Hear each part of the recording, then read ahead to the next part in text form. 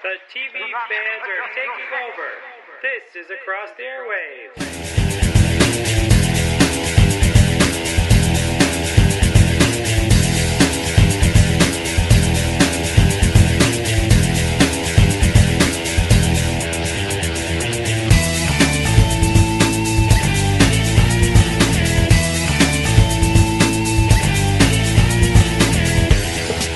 Hi, everyone, and welcome to another episode of Across the Airwaves, the podcast dedicated to the weekly TV show episode reviews, along with news and opinions on the entertainment industry. I'm Dan Schmidt, your host, and with me is a guy who is the one reliable figure in a sex fist, my co-host. Hey, everybody, it's Nico, and welcome to Across the Airwaves. On this week's episode, we will continue to cover the new series of Doctor Who with an in-depth discussion on the Season 8, Episode 5, episode entitled Time Heist, and the premiere of New Girl Season 4 with The Last Wedding. And as always, we will also bring you all the TV and entertainment news of the week in the News with Nico section. And with that, we've got everyone's favorite section, News with Nico.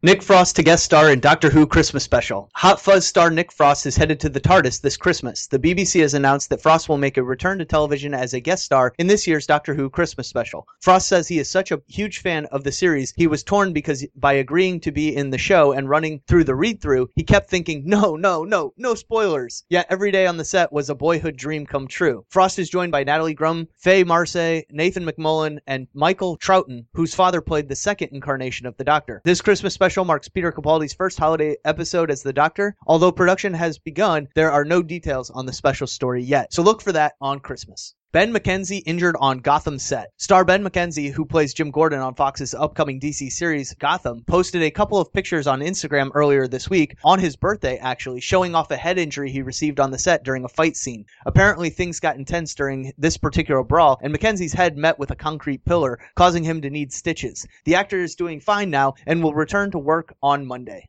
Netflix not streaming Arrow Season 2 until October. On September 14th, Arrow fans everywhere were huddled up at their computers with the expectation that they'd get to spend the next few days binging, some for the first time, the second season of the beloved CW series. In fact, IGN and Nerdist were so excited that they each prepared a list of much-watch episodes before Season 3 kicked off next month. However, despite the long-standing information that the season would drop on September 14th, it ended up never hitting the service, leaving many confused. But things became clear earlier this week as Netflix revealed that Season 2 of Arrow was pushed from its September rollout date to October 8th, the day of the Season 3 premiere. This, of course, is ridiculous because that leaves absolutely no time to get caught up on or rewatch Season 2 in preparation for Season 3's premiere. The reason for this shift is unknown and a little confounding since the new date will leave zero time for any new viewers of the show to catch up prior to the Season 3 premiere, as well as the series premiere of Flash the day before, which has its roots in the second season of Oliver Queen's adventure. While there's no set rule for when Netflix has to roll out new seasons of series they have under contract, it is strange for the company to flat out pull the plug in the 11th hour of the series, especially on a series as hot as Arrow. One possible scenario is the CW fearing they'd lose audience if viewers thought that there was no need to watch the show live since it'll always be available to stream with enough time to spare before the new season started, asked Netflix to hold Season 2 until closer to Season 3's start date. But again, in my opinion, that just hurts Season 3's potential growth by not allowing new viewers to get caught up before the premiere. For now, if you want to catch up on Arrow before the new season starts, all the episodes are still available on iTunes and Amazon for a premium, or you could do the unhonest thing and go and torrent them all. I'm not suggesting that, I'm just saying it is an option.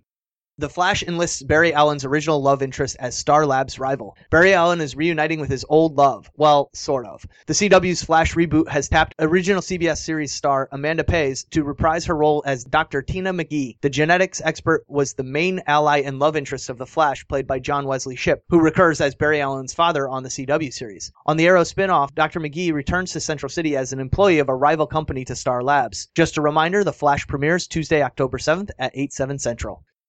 Skull Island adds Tom Hiddleston and director Jordan Vogt-Roberts. Ever since Legendary announced at Comic-Con that they'd be taking us to King Kong's homeland in the forthcoming Skull Island, I've been filled with question after question. Is this the start of a shared cinematic universe between King Kong, Godzilla, and the other kaiju? Who will star? Who will direct? Will we see where King Kong was born? Well, today we have an answer to two of those questions, and they have me very hopeful for the Max Bornstein's penned film. In a press release today, Legendary revealed that Tom Hiddleston, aka Loki, aka Hank Williams, Airwaves, aka everyone's favorite Avenger who isn't an Avenger, will be starring in Skull Island. No other details about the role were released. Additionally, Legendary has tapped Jordan Vogt-Roberts to direct the monster movie. Vogt-Roberts first burst onto the scene with his Sundance hit The Kings of Summer, and has gone on to direct several episodes of FX freshman comedy You're the Worst, Nick Offerman American Ham, and is set to direct Sony's forthcoming Metal Gear Solid adaptation. If this really is the start of Legendary's kaiju-filled shared cinematic universe, then the addition of these two has me feeling pretty good about the whole endeavor. My one regret is that we'll likely never get to see Hiddleston interacting with Bryan Cranston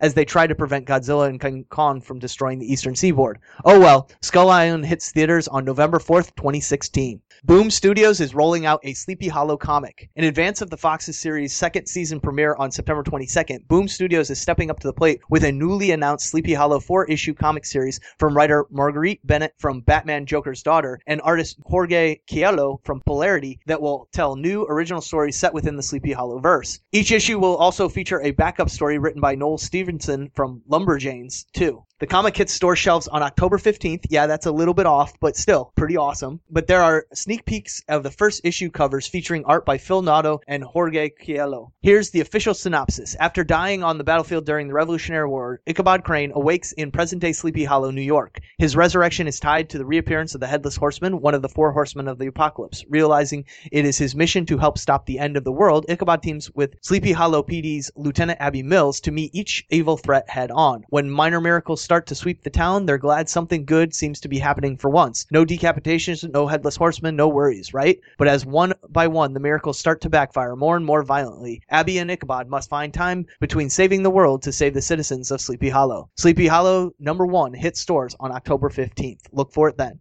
DC Comics' Lucifer pilot in the works at Fox. Fox is reportedly making a deal with the devil. A drama based on the DC Comics Lucifer has been given a put pilot commitment at Fox, according to Deadline. The potential series would find Lucifer, who appeared as a supporting character in DC's Neil Gaiman's Sandman series before landing his own spin-off, abandon hell to open a swanky piano bar in Los Angeles called Lux. Tom Capinos from Californication will reportedly write and executive produce, while Warner Brothers TV will produce with Capinos' aggressive mediocrity. Remember, a put pilot is a deal wherein a network will owe a studio a significant monetary penalty if it does not air the pilot, and all but guarantees the pilot will be picked up. I know almost nothing about the DC Lucifer character, but if Fox is this confident about it, then I'll definitely give it a try. Arrow cast Spartacus' Nick Tarabay as Captain Boomerang. Digger Harness, aka DC's Captain Boomerang, is headed to Starling City for Arrow Season 3. According to EntertainmentWeekly.com, Nick Tarabay, who played the scheming Asher on Starz as Spartacus, has signed on for a multi-episode arc as a villain who has both comic connections to The Flash and the Suicide Squad. On Arrow, Harkness will be a former Argus operative, highly skilled in martial arts and espionage, with a deadly thirst for vengeance against his former employers. The character will appear in the 7th episode of Arrow's 3rd season, and then again in the 8th, which is the big CW crossover episode with The Flash. Tarabay is the 4th Spartacus actor to be cast on Arrow, following Manu Bennett, who of course played Slade Wilson, Katrina Law, who plays Nisa Al Ghul, and Cynthia Adai Robinson, who plays Amanda Walker. Keep an eye out for Captain Boomerang in episode 7 and the Flash crossover in episode 8. WB wants to recruit Training Day writer David Ayer for the Suicide Squad film. Warner Brothers might have found someone to lead their Suicide Squad, and that's End of Watch writer-director David Ayer. Also, holy crap, it looks like Warner Brothers is developing a Suicide Squad movie. Did we miss this, or is this just a double announcement? Variety reports that the studio is in talks with Ayer in the hopes of bringing the DC Comics team to the big screen. Along with the studio's previously announced Justice League, that would give Warner and DC 2 super team movies between now and 2020. Making their debut all the way back in 1987, the Suicide Squad is DC's answer to the Dirty Dozen, and one of my all-time favorite comic concepts. Kidnapped by the government, a group of supervillains are forced to go on deadly missions for the man, or they'll be killed. Operating under the cover of Belle Reve Penitentiary, Mastermind Amanda Waller has been keeping the squad out there doing the dirty that superheroes wouldn't. The lineup has changed frequently over the years, although Deadshot usually makes his way onto the team somehow. In its current incarnation, the lineup includes Harley Quinn, Deadshot, Black Manta, Deathstroke, and Joker's daughter. If DC can find a way to get Bronze, Tiger, and Chemo up in that film, I think a whole lot of people will be there opening day. Justin Marks from The Jungle Book and Street Fighter: The Legend of Chun-Li is working on the script, although given Ayer's possible involvement, I wouldn't be surprised if the director took a crack at the script himself if he accepts the job. He usually prefers to write and direct his features. Ayer's latest film is the World War II tank drama Fury, starring Brad Pitt. That film will be in theaters October 17th. This is pretty cool news, and I'm excited about a possible Suicide Squad movie. Fox announces shuffle to release schedule of Deadpool, Fantastic Four, and Assassin's Creed. Did someone say there is a Tim Miller-directed Deadpool film coming in 2016? Damn straight they did. Looks like the merc with a mouth didn't need to say much himself because the internet made it abundantly clear that they wanted a Deadpool movie. After the mammoth response to the leaked Deadpool footage earlier this summer, it was just a matter of time until Fox realized they'd been sitting on a cash cow. Sure, they nearly torpedoed any chance of the film ever happening with that terrible X-Men Origins, but thankfully we're getting the Deadpool movie we've been craving. 20th Century Fox and Marvel announced today that Deadpool, directed by Tim Miller, written by Rhett Reese and Paul Wernick, and starring Ryan Reynolds, will be hacking and slashing its way into theaters on February 12th, 2016. Now, technically, Ryan Reynolds isn't officially attached to star in this film, but we're betting it's only a matter of time until they make things official, especially since he said he is still very excited about doing this film. However, one does not simply drop a Deadpool movie into the schedule without creating a ripple effect across the entirety of Fox's genre lineup. The Michael Fassbender starring Assassin's Creed adaptation, which was originally slated for August 7th, 2015, has been pushed back to 2016 due to production delays, scheduling issues, and script rewrites have delayed that production, according to insiders close to the project. Who will move into the newly vacated August 7th slot? None other than Josh Trank's Fantastic Four reboot starring Miles Teller, Michael B. Jordan, Kate Mara, and Jamie Bell. Of course. Fantastic Four's original June 19th, 2015 release date will be filled by the adaptation of John Green's Paper Towns, presumably to capitalize on the success of The Fall of Our Stars, which had a similar summertime release. One thing's for sure, 2015 and 2016 are going to be some serious kick-ass years for fans of genre cinema. Finally, CBS orders Supergirl series. Once the only network staying out of the whole new massive comic book TV show arena, CBS is going all in with the new Supergirl show, which they've given an official series commitment to, bypassing both the in-development and pilot stages. Supergirl, a new one-hour drama, will come to us from Berlanti Productions. Both Arrow and The Flash on the CW are Berlanti Productions, in association with Warner Brothers Television. Greg Berlanti and Ali Adler from Chuck and No Ordinary Family will serve as writers while also serving as executive producers alongside Sarah Schechter. Based on the characters from DC Comics, Supergirl will follow Kara Zor-El. Born on the planet Krypton, Kara escaped amid its destruction years ago, and since arriving on Earth, she's been hiding the power she shares with her famous cousin. But now at age 24, she decides to embrace her superhuman abilities and be the hero she was always meant to be. So far, crossovers between the DC projects on other networks and the CW's Arrow and The Flash have seemed unlikely, but Berlanti's participation in Supergirl will certainly raise questions regarding whether or not this series could be connected to the other two DC shows, despite being on different networks. Here's hoping, because that would be awesome. And that's the news with Nico for this week. All right. With that, we're going to jump into the main section for this week. As it has been for the last 4 weeks, we're going to talk about Doctor Who with this week's episode, the 5th of season 8, entitled Time Heist.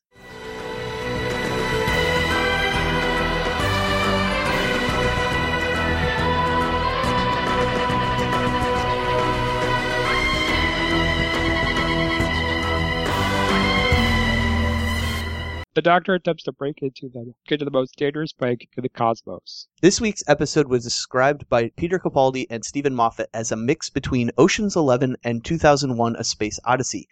Doctor Who is nothing if not an excuse for writers to get to do anything and everything they've always wanted to do within the bounds of the show's central tenets, and sometimes even beyond those. Now, a few weeks ago, Mark Gatiss clearly wanted to do a thing with the fictional depiction of Robin Hood, and so, why the heck not? He did it. Who's to say Doctor Who can't be any kind of movie or TV show it wants to be? Why not a heist movie? Those are always a fun subgenre anyway, so let's see Doctor Who do it. And that's exactly what we got. Now, what exactly are the hallmarks of those types of films? A group of mismatched robbers, an intricate plot for the robbery, several misdirections and red herrings, and often a resolution you don't see coming until it's right upon you. That's right up Stephen Moffat's alley, and Steve Thompson too, who was his co-writer in this episode, given they both write on Sherlock as well. Seems like Time Heist was an inevitable storyline for these two great writers to put together. And after last week's great episode, Listen, which I found to be brilliant and among the best of this new season 8's episodes, all Time Heist really had to do for me was not screw up the momentum from last week and be entertaining and fun. And that's largely what it was. Directed by the excellent Douglas McKinnon, this episode was almost exactly what it said in the title, a heist having to do with time. Peter Capaldi, as I mentioned before in an introductory video called it Ocean's 11 meets 2001. Well, he nailed the first part anyway, but I'm not sure how like Kubrick's Space Odyssey this truly was. And you know what? I'm glad about that. I'm not a huge 2001 fan. Yeah. Heist movies don't need to be deep or psychedelic. They just have to be enjoyable and make sense. If we're being truly honest, that's actually all any kind of movie really needs to be. Enjoyable and make sense. That it succeeded in keeping us guessing and unsure for at least half of the episode was a real bonus. Now, Dan, did you enjoy this week's episode and its heist movie plot? And did it keep the momentum going for you enjoying Peter Capaldi as the new Doctor that last week's listen really kicked off for you?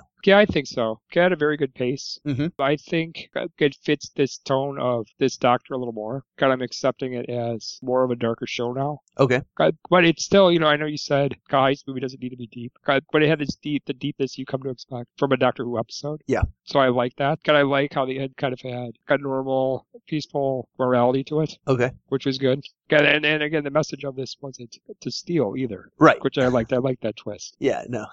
But it still was fun. Oh, yeah. It was great. I really enjoyed the heist genre going Doctor Who style. Well, it's a big thing of, there's a lot of British heist films. So it really was perfect for something Doctor Who to do. Because there are movies out there like The Big Job, Lock, Stock, yep, that this fit into perfectly. Absolutely. So it's time for Doctor Who to give it a whirl. Yeah, and the secret of any great heist story is a watertight plot. I guess I'd also argue that it needs a great reveal as well, and I think this episode did both of those. And it had a couple. Yeah, well, at least for the most part, this episode did it, and I'll get to where it didn't in my final section, but I felt that Time Heist did just about everything that it needed to be a great heist movie. In many respects, this episode was just as sexy and smart as any of the Ocean's movies or Mission Impossible movies, but even better because it was the Doctor and Clara. I mean, how many times have you seen a bank heist tale in which even the hustlers don't know why or what they're supposed to be hustling? That narrative twist sold me on this concept, a concept courtesy of some memory-wiping worms that kickstarts the episode and propels the Dr. Clara and two snazzily augmented accomplices on a pace that never truly lets up. Like you said, Dan, the pacing in this was excellent. It really kept us moving and had that upbeat momentum that a heist movie really needs, and they did that excellently. Because they provided us with a lot of questions. Uh-huh. Getting those answers is really what absorbed us into this. Yeah, and I think having woken up with a serious case of the mementos, not really knowing what was going on, the four were swiftly informed by the shadowy,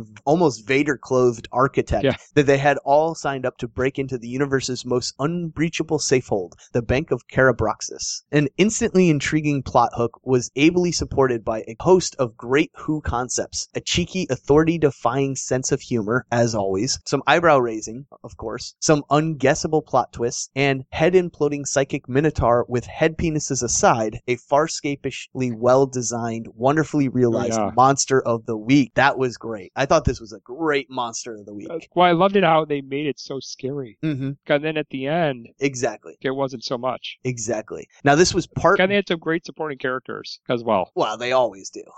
But I really liked the idea of the guy with the chips that could erase memory. Yep. The shapeshifter. That was done beautiful. Yep. Now, part Bourne Identity, because of the memory loss. Part BBC's Hustle, snappy editing tricks galore. I really enjoyed those kind of jump cuts and the different dissolves and things of that nature. It was technically a very well put together episode. And also part Ocean's 11, because of the crackpot rogues taking on an impossible challenge. This episode, Time Heist, may not have boasted many goofy smiles or slapstick spoon fights, but it was fun from start to finish. And that was the main thing I needed out of this episode. So Dan, what were some of your favorite parts of this episode? I really liked the supporting characters. Of course. I just thought that was just a great twist on the whole shapeshifter concept, where anyone she touched, she turned into. Yes. Because normally when you're a shapeshifter, you think of someone like Mystique, who could be anyone. Yeah, it's also... you think of that as an advantage. Yeah, because it's voluntary. But she would change into anyone she touched without any control of it. And I like that. I thought that was very creative.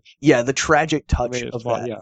Yep. Kind of the other guy erasing his memory, kind of his friends and family and all of that. That was very interesting too. Yeah, it was great. And I'm glad that they didn't die. Yes. That's the normal sci-fi movie route to go, or sci-fi story route to go, where the additional characters get picked off one by one. Mm-hmm. And I was very happy that didn't go down. Because it's a heist movie. Yes. He wanted him to get off scot-free, kind of. It would have been like one of Danny Ocean's gang going down. Right. And we would have hated that. Absolutely. So I'm glad it paid off that way. And I love the twist with the monster. Yep. Did not see that coming. Yeah, and speaking about that monster, this week's monster was well defined. Oh yeah. I had such a problem last week, despite the brilliance of that episode, with the lack of a well-defined adversary. This week's Teller was not only a, as I described him before, farscape-ish, well-designed, wonderfully realized monster of the week, but also a well-defined character in general. Because of that twist at the end and us getting to know him, I did have a few problems with him, which I'll get into in a moment, but I love the concept of him feeding on guilt and being used as a security system in the bank to read people's guilty thoughts about robbing the bank. Although I do wonder if that would work on a psychopath because they don't feel guilt. So that's an interesting thought I just had. Would a psychopath be able to get in and out of this impregnable bank because their security system is designed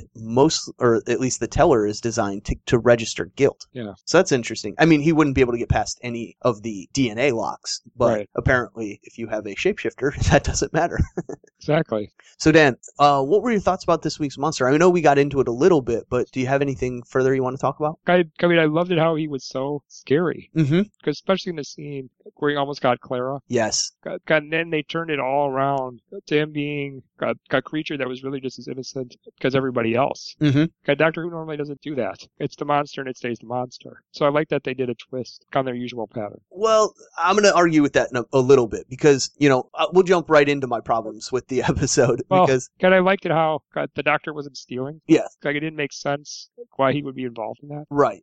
There had to be another motive. Yeah. Otherwise, why would the Doctor be a part of it? Exactly. But then again, I thought it was going to be something about his past, or Gallifrey or something that he was looking for. Well, I like that it was the other villain of the week who called them in to rob her bank. Yeah. I thought that was also the Doctor Who twist. That even the villain who remained a villain in this episode, in the end, ultimately wasn't a villain in the great grand scheme of her life because she regretted many of the terrible things she did, and she asked the Doctor to help with at least one of them so that she was not the cause of an extinction of an entire species. Right. And that, again, was a great Doctor Who twist on this story. For sure. Now, Or every use week... time travel. Yeah. Well, it's Doctor Who. We got to use time travel to our advantage, right? And use it well. Yeah, exactly. Now, what's the pattern of these reviews is I always want to talk about a few of the things that did not work with me, because otherwise I would just be a fanboy talking about how much I love Doctor Who. We got to try to at least be critics in a sense, because that's what we do here, but we're such big fanboys. Sometimes it's difficult. Now, I will talk about a few things that did not really work for me in this otherwise wonderful heist movie episode. You can pick holes in the overall plot. For such a supposedly impenetrable fortress, there were a lot of human-sized vents to crawl throughout the bank. That was a little security issue I had. And while Keely Hawes' villainous Miss Delphox and later Miss Carabraxis was spunky, she's ultimately a one note. She really didn't have much definition until maybe that last moment when she's on her deathbed and calls the Doctor. Also, while I really enjoyed... more about the monster. Yeah, while I really enjoyed that monster this week, I could not help but once again be reminded of the episode Hide that I mentioned last week, where the monster haunting the mansion was just searching for its lost mate in the Pocket Universe. And once again this week, the Teller is only working for Ms. Carabraxis in order to save his mate, who she was holding prisoner in the private vault. It also reminded me of the Minotaur character from the God Complex that fed off people's faith, and in the end only wanted to be allowed to die so as to not have to kill and feed off of others' faith. In that sense, despite being an amazing adversary and monster of the week this week, the Teller felt somewhat like a rehash of these two monsters from previous seasons put together. And so, I don't know, it felt a little not, I really enjoyed it, but at the same time I was like, we've already seen this. It's just taking two previous monsters, smashing them together, and rehashing a story. I mean, really, the overall story of this was very much Hyde, and that makes me a little concerned that Moffat is recycling some old stories. And well, I think we need to see this Doctor show that type of mercy. That's true, but I think there's other ways to do it. Now, don't get me wrong, I really enjoyed this episode. I really enjoyed this Monster of the Week. It's just, I had this nagging feeling that we had seen this already before. Well, and Moffat didn't write this episode by himself. That's true as well. I feel like he stepped in to clean it up? I don't know about that. I think maybe it was a joint effort, but I think Steve Thompson and Moffat wrote it together. I don't think it was a one and then the other came in. Yeah. I don't know that for certain because I don't know their writing style or how they work together, but I do know that they work on Sherlock together, and I know Moffat is intimately involved in every episode of that in the writing. So, yeah. But anyway, while some of the parts of this episode weren't quite as exciting or mind-bendy as I would have hoped they would have been for a Doctor Who heist movie, the ultimate payoff really worked for me, and like all great Moffat scripts, the answers were all seeded throughout, so it was not a complete shock. And actually on that, I had another issue because I guessed that the Doctor was the architect pretty early on. Yeah, that's what I was going to say. Yeah, so sorry to step on your toes, Dan. I know that you were probably going to talk about that. But so yeah, pretty much, there were fun little moments and little glimpses at the Doctor's dark side again. So all in all, I enjoyed this episode. So as I do every week, Dan, I'm going to ask, were there any things that just didn't work for you other than the one I just stepped on your toes about, and things you wish had done better, and any final thoughts you wanted to throw in before we wrap up for the week? Just the architect thing. Okay. So I knew it was the Doctor. At what point do you think you were coming to that conclusion? When he started talking about how someone time traveled there, put all the briefcases. Yeah, that was my first thought too. Yeah. And then definitely when they reached the private vault, it was so blatant. Yeah. Yeah. But again, there were other twists. Mm-hmm. So if the architect thing was the only twist, I would have been disappointed. Yeah. But thankfully they came through with the supporting characters still being alive, and then the twist with the monster. Yeah. So that helped me out. Yeah, absolutely. I think they did an excellent job in really leading us down a path and then pulling the rug out from under us. And you want stuff like that to happen in a heist movie. I thought they did an excellent job. It was just that architect was, it was pretty obvious. And maybe it was supposed to be. Maybe it was supposed to be obvious that it was the Doctor doing it so we wouldn't focus on any of the other things. And they could pull the rug out from under us on everything else. And if that's the case, then bravo, because you did it excellent. But now I've reached the point where I'm rolling with Peter Capaldi's story. Good. It's moving much smoother for me. I miss Matt. Oh, of course. I mean, I love those two Doctors, but I'm getting to the point where I can enjoy the show again. I feel comfortable watching it. Yes, absolutely. And again, it's the pacing and some of the stuff. I think Peter Capaldi is coming into his own with this. I agree. As a Doc Brown character. I agree. Yeah. All right. I think that does it again for this week's Doctor Who discussion. Make sure to join us again next week for our discussion of the Season 8 Episode 6 entitled The Caretaker, in which the Doctor comes back to Earth and tries to act all human-like in a normal setting. It'll be fun. I think this is going to be a lot like Matt when he was trying to be a worker in a shop, and just, it'll be a lot of fun. Or be the roommate. The roommate, the lodger. I love that episode. Yes. So I think we'll see a lighter side of the Doctor. I think you're right. Should be good. And Clara's going to be trying to keep Danny and her and the Doctor apart and not let on that she knows him, but he's going to be all like friendly and familiar with her. It'll be fun to watch. I think it's going to be a lot of fun again. I think it'll be like the Robin Hood. Yeah. Yep. Okay. All right. Well, speaking of fun and funny stuff, let's get into talking about our first sitcom of the year with the premiere of New Girl, entitled The Last Wedding. Hey girl, what you doing? Hey girl, where you going? Who's that girl? Who's that girl? It's Jess. In the season 4 premiere, Jess attends a wedding with the guys and makes a pact for each of them to hook up with someone by the end of the night. As the evening progresses, Jess competes with another woman for the best man's attention. Schmidt and Nick entertain an unusual proposal, Winston recuperates from the police academy, and Coach realizes that every woman at the reception is already familiar with him. I'd have to say with New Girl, probably my favorite comedic moment was Nick's call fog of war concern. Yeah. About them having a four-way.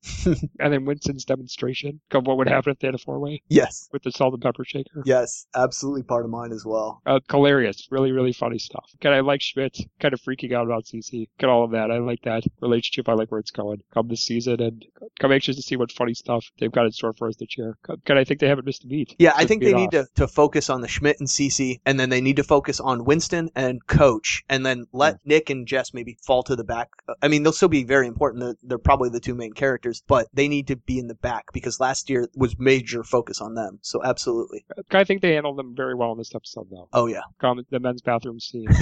it was a good tone to take it with them, and I think we're going to see a lot of that type of stuff this season. Absolutely. Now break out the sex fist and let's get back to reviewing New Girl. That was great as well. New Girl's season 4 opener isn't as dirty as it sounds, even though Jessica Biel spends most of the episode slinking around competing with Jess to sleep with the best man, and Nick and Schmidt have a protracted discussion about whether or not to engage in a four-way with two bridesmaids. Okay, maybe it is as dirty as it sounds. So what were my favorite comedic moments? Schmidt playing up his best Ned Stark by stating that winter is coming and no one goes home alone. Schmidt also wasted no time in pointing out the risks of gambling on the unknown contents of a bulky sweater when seeking commitment-free post-nuptial nookie. As you mentioned, Winston's salt and pepper analogy to group sex, Jessica Biel stating that she watches half an hour of porn each night to stay abreast of current trends. For the record, one of my favorite lines of the episode is, I watch 30 minutes of porn every night just to stay up to date on the latest sex trends. In the coming months, I'm predicting a throwback to missionary. It all depends on what happens in Syria. Coach's line about how he gets laid at so many weddings to the point that he'd already banged every available woman at this particular wedding. It's called being a gorgeous black man with the body of an action figure. And finally, Coach's comment about a chocolate pocket being another name for a butt. A lot of great stuff this week. Really. I mean, I agree. They came back strong this week. Yes. A little dirty, but strong. Yes. Well, it's New Girl. Yeah. Okay, and if you enjoy Coach and Nick, see Let's Be Cops, because it's a very funny movie. I have not seen it yet. I'm probably going to have to wait till it comes out on DVD. But it's fun. Good. Especially if you like these guys. Yeah. All right, well, does that sum it up on New Girl? I think so. All right, let's go into the closing now. We're going to be talking about a lot of stuff. There's going to be a lot of changes going on around here. Yeah. So let's get into all of that. On next week's episode, we'll have a News with Nico section with all the TV and entertainment news that has come out in the next week, and we will continue to cover the new series of Doctor Who with an in-depth discussion of the Doctor Who Season 8, Episode 6 episode entitled The Caretaker. And we will have our reviews of the season premieres of Sleepy Hollow and Person of Interest, and our sitcom section including 2 episodes of Big Bang Theory, New Girl, and Modern Family. So join us next week for that. We will also be kicking off our brand new DC Nation podcast with the premiere of Fox's new DC show Gotham. Also, remember that our entire back catalog is available if you are just getting caught up on any of the shows we cover, so go back and catch Dan and my thoughts on those episodes. The podcast will be returning in full force with new episodes of all our favorite shows as they premiere, and of course we will continue with weekly episodes covering Doctor Who. But for even more reviews and information on all our favorite shows, check out the blogs available on our websites at acrosstheairwaves.com. Now roll that pre-recorded closing. Okay, and also, you can check out our spin-off podcasts. Nico, you want to help me in describing the first one? Sure. The Helicarriers podcast, which is Andy's podcast on our network, dedicated to covering episodes of Marvel's Agents of S.H.I.E.L.D. We also have It's Tangent Time, which is Michael and Woo, and they talk about all kinds of things, geek-related, nerd-related, all the great stuff that we talk about in super in-depth, way more than you could do in a single episode of one of our other podcasts. So they dive deep in those episodes and talk about it, and sometimes they just go off on major tangents. That's why it's called Tangent Time. Exactly. We also have the back catalog of Longbow Hunters, the Arrow podcast, which has officially wrapped up, but all of our back catalog is available. So if you are going back and watching the first 2 seasons of Arrow again, you can go back and listen to Woo and Michael's discussions on any of those episodes. And all the new Arrow episodes will be along with Gotham, The Flash, and Constantine in the new revamped DC Nation podcast, which will be Dan and I talking all things DC. It's going to be awesome. And that will still be available on the regular KTA feed, as well as its own feed on iTunes, just so you're not confused. Yep. Okay, you can also contact our podcast through email, acrosstheairwaves@gmail.com, Facebook, Twitter, Across Airwaves. There's no on there. It's just Across Airwaves, or Google+.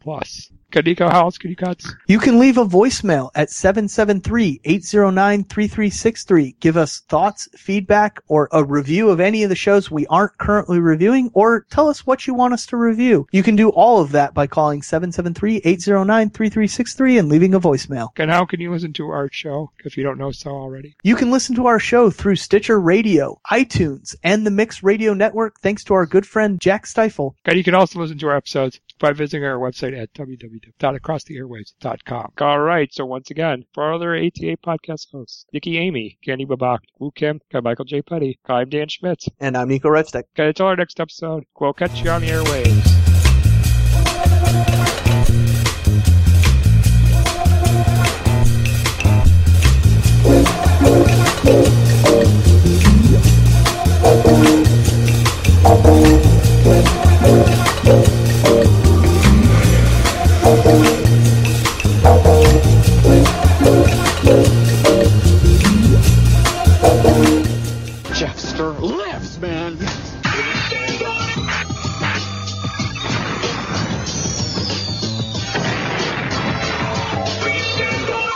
We now return to our regularly scheduled program.